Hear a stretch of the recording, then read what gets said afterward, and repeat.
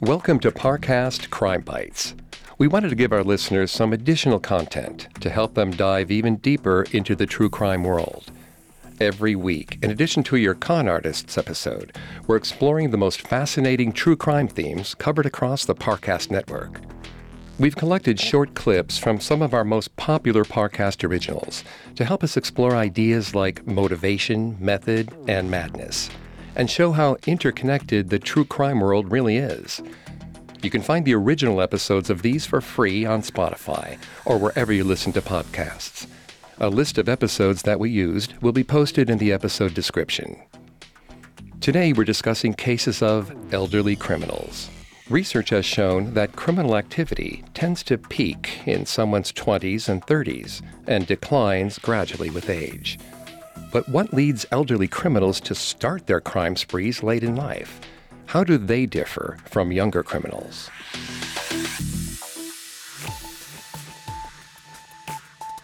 In the world of crime, the elderly are a stark minority. According to the Federal Bureau of Prisons, only 19.4% of all inmates are over the age of 50. In fact, criminal activity tends to start in adolescence or young adulthood and stop relatively quickly. For most criminals, these changes in poor behavior are typically due to significant changes in their lifestyle. For instance, they may get a better paying job or have a child. Additionally, many criminals find their bodies weakening as they age, increasing the risk of criminal activity and reducing the potential rewards. Yet, despite the hardships crime may pose for the elderly, there are still some older folks who find the time to break the law. In fact, according to the FBI, the number of elderly criminals within the United States has increased from 58,500 to 84,415 between 2000 and 2013. In total, that is an increase of over 44%. Little is known about why the United States has seen such an uptick in elderly crime. However, it is highly likely that financial stress has something to do with it. Inmates over 60 years old cost the prison system 3 times as much to house as younger inmates. Much of this can be attributed to healthcare costs, as prisoners over the age of 55 possess an average of 3 chronic ailments that require continual medication. It isn't difficult to imagine that the cost of elderly living could drive a person to commit crimes in their old age. But there are some silver-haired crooks who take things far further than most have ever thought possible. Our first clip comes from our show Con Artists, examining the mind behind one of the biggest Ponzi schemes in history, Bernie Madoff. Madoff was 70 years old at the time of his 2008 arrest, and he had been running his Ponzi scheme since at least the early 1990s, possibly longer. Madoff started his own market maker firm in 1960, and his experience, charisma, and wealth made him appear trustworthy to investors. Over the years, he strategically built on that image, successfully cheating $65 billion out of his investors. But when the recession hit in 2008, Madoff's pyramid scheme unraveled. It seemed as though no one could stop Bernie Madoff.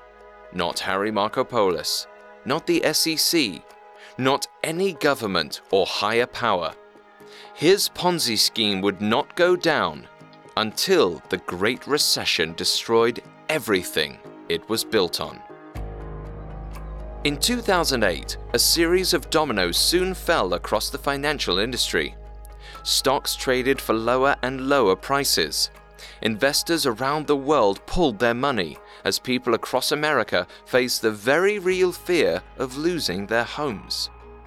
And whether they knew it or not, many of those investors were pulling their money out of Madoff accounts.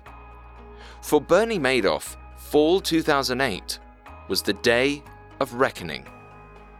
He was suddenly on the hook for all the money he'd banked on keeping forever. Money he'd largely already spent. And given the recession, his pool of new investors had dried right up. Between August and November of 2008, Madoff went from billionaire to millionaire. it was increasingly impossible to hide his failure. On December 3rd, 2008, Madoff finally faced the music. In his own way. He called DePascali to his office and told him to start writing checks. They were on the hook for approximately $1.5 billion, which was approximately $1 billion more than they had. At 70 years old, Bernie Madoff was tired. He decided to distribute the remaining stolen money to his family and friends so the people close to him would get their money back. Madoff told DePascali that once the checks were out, he planned to turn himself in. Instead of Florida, he'd be retiring to prison.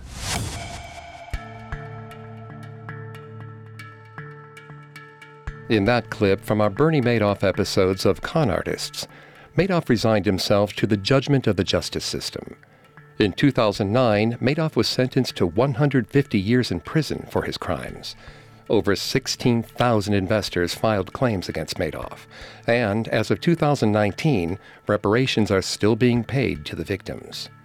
Madoff fits the bill for the typical elderly offender, as one study shows that 43% of elderly criminals' crimes are financial in nature.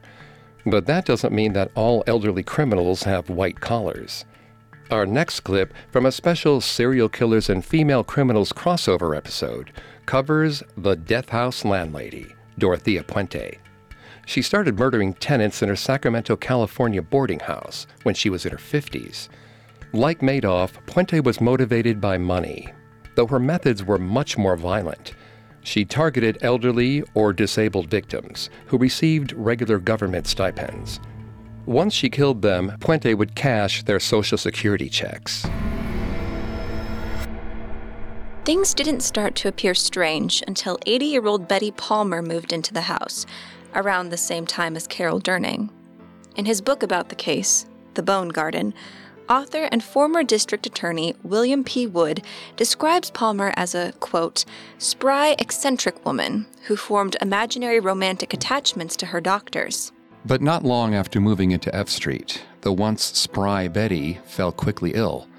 Carol Durning saw Dorothea give Betty some pills more than once, but Dorothea offered no explanation. All Carol knew was that Betty often laid on the couch, moaning, sometimes for hours at a time. Although it seemed like she should be in a hospital, Dorothea wouldn't hear of it. Approximately 1 month after she moved in, Betty Palmer suddenly disappeared. Once again, Dorothea was responsible. We don't know whether the two had a falling out or if Dorothea just got tired of Betty being around. But Dorothea either drugged Betty to death or sedated and smothered her. Because she planned to bury Betty in the front yard, she chopped off Betty's head and hands to obscure her identity in case she was ever found. Then Dorothea wrapped Betty's mutilated, nightgown-clad body in a makeshift shroud, buried her, and covered the grave with cement. Betty's missing head and hands were never found.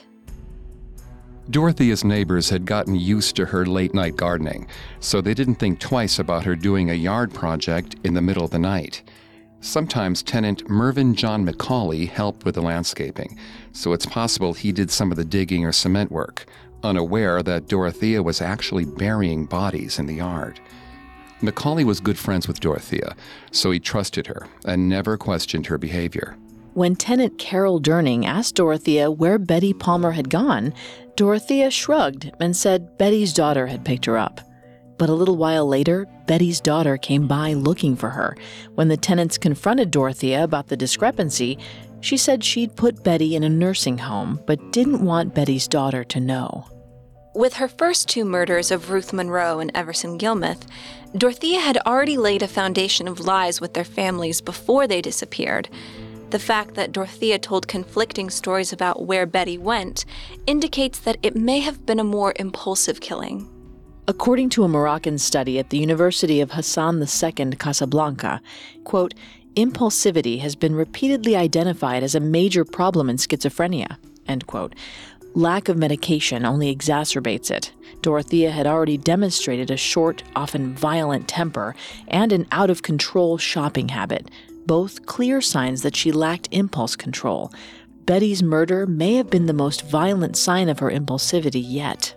With Betty's murder, 58-year-old Dorothea firmly established herself as a serial killer. According to the FBI, serial murder is defined as, quote, the unlawful killing of two or more victims by the same offender in separate events, unquote. When classifying this type of crime, it's the cooling off period between victims that defines a serial murderer. 5 years elapsed between Ruth Monroe's murder and Everson Gilman's. But Dorothea killed Betty Palmer less than 6 months after disposing of Everson's body.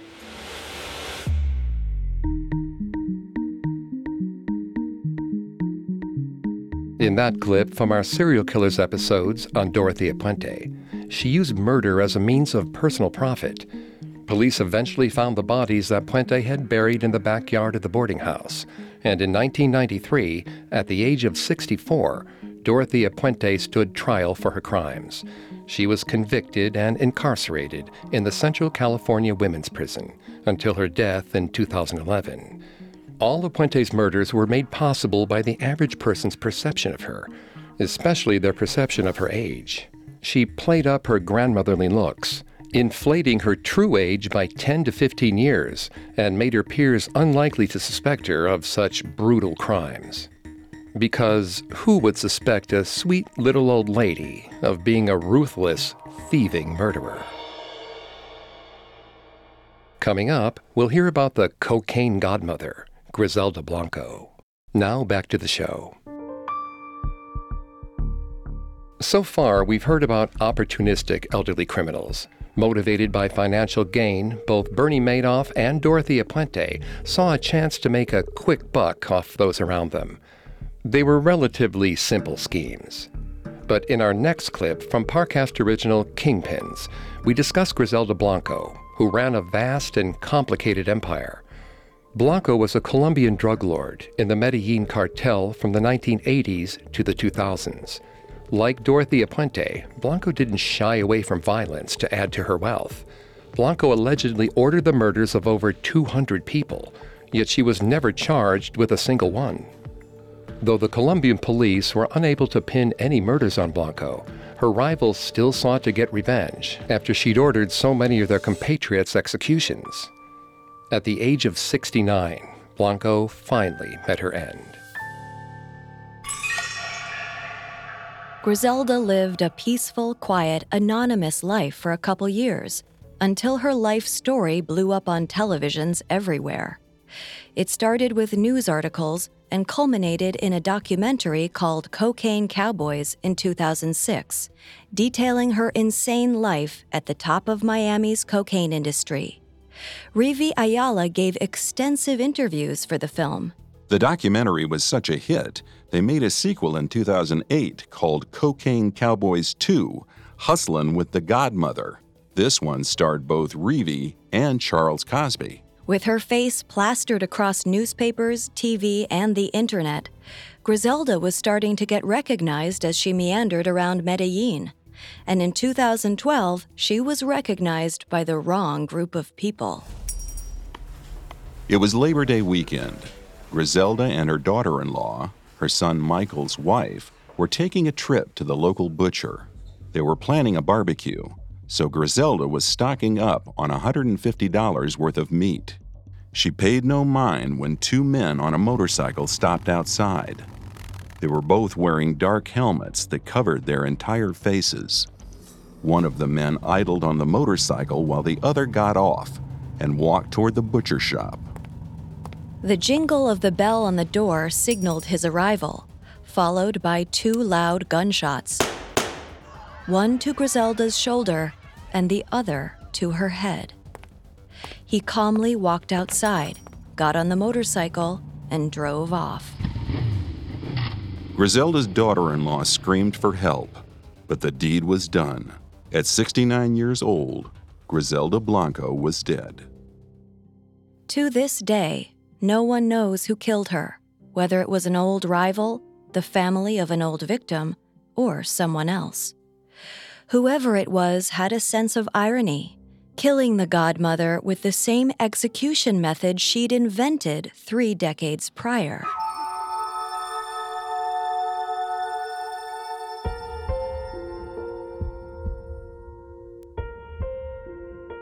In that clip from our Kingpins episodes on Griselda Blanco, the notorious Queenpin met her end while standing in a butcher shop.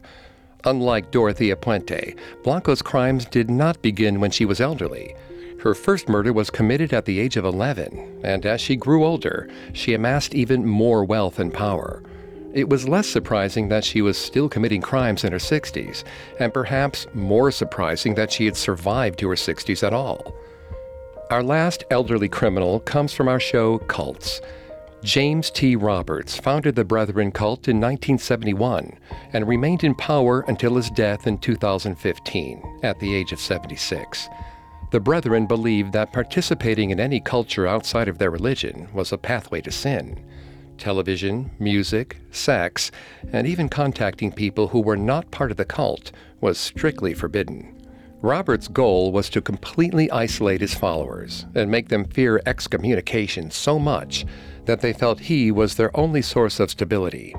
Former members detailed their complete loss of identity, as well as their requirement to sever all contact with their family and friends.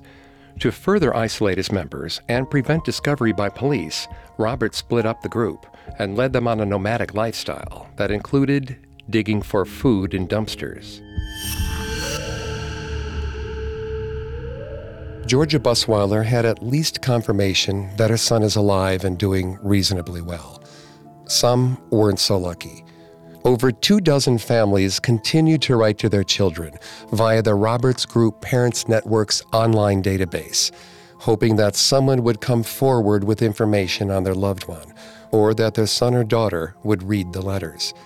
But since members of the Brethren weren't permitted to use modern technology like the internet, it's unlikely they read their parents' pleas. But the parents of Brethren members didn't necessarily have to wait forever. Many destructive cults can't survive once the leader dies. And on December 6, 2015, James T. Roberts passed away at the age of 76. We know Roberts did not believe in doctors or medication, so it's unsurprising that when he died, he was only 105 pounds, with sunken conjunctivitis-filled eyes and yellowing skin. The coroner noted that Roberts hadn't been to the doctor in so many years, it was almost impossible to tell what exactly killed him. But the coroner did find multiple different kinds of cancers in his body. Unfortunately for parents looking for their missing children, it's unclear what effect the death of Jimmy Roberts had on the Brethren as a whole. Rumors swirl that some of the more hesitant cells of Brethren followers disbanded when they learned the elder died.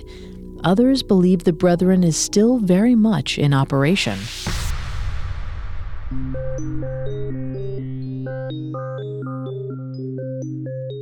In that clip from our Cults episode on the Brethren, spurned family members desperately searched for their lost loved ones.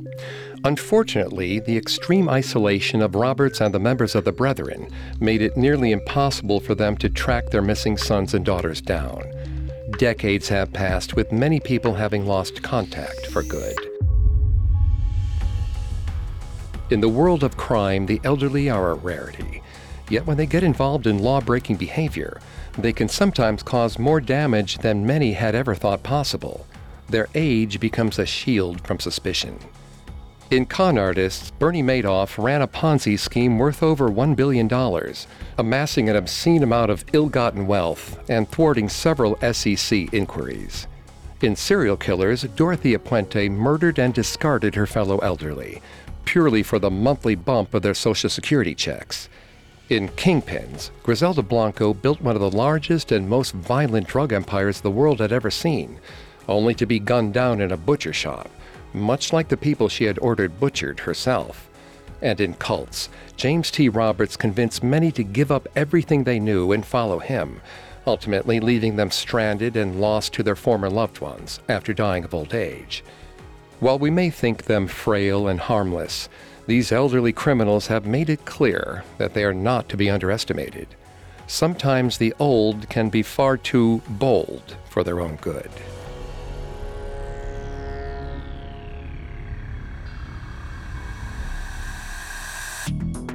Thanks for tuning into Parcast Crime Bites. We hope you enjoyed this episode on elderly criminals. We'll be back next week with a brand new episode on childhoods from hell. Some of the worst instances of abuse and neglect that led to our most terrifying criminals. If you'd like to listen to the episodes we discussed today in full, simply search for our Parcast original shows, Con Artists, Kingpins, Serial Killers, Female Criminals, and Cults on Spotify. Not only does Spotify already have all your favorite music, but now Spotify is making it easy for you to enjoy all your favorite Parcast originals for free from your phone, desktop, or smart speaker. And don't forget to follow us on Facebook and Instagram at Parcast and Twitter at Parcast Network. I'll see you next time.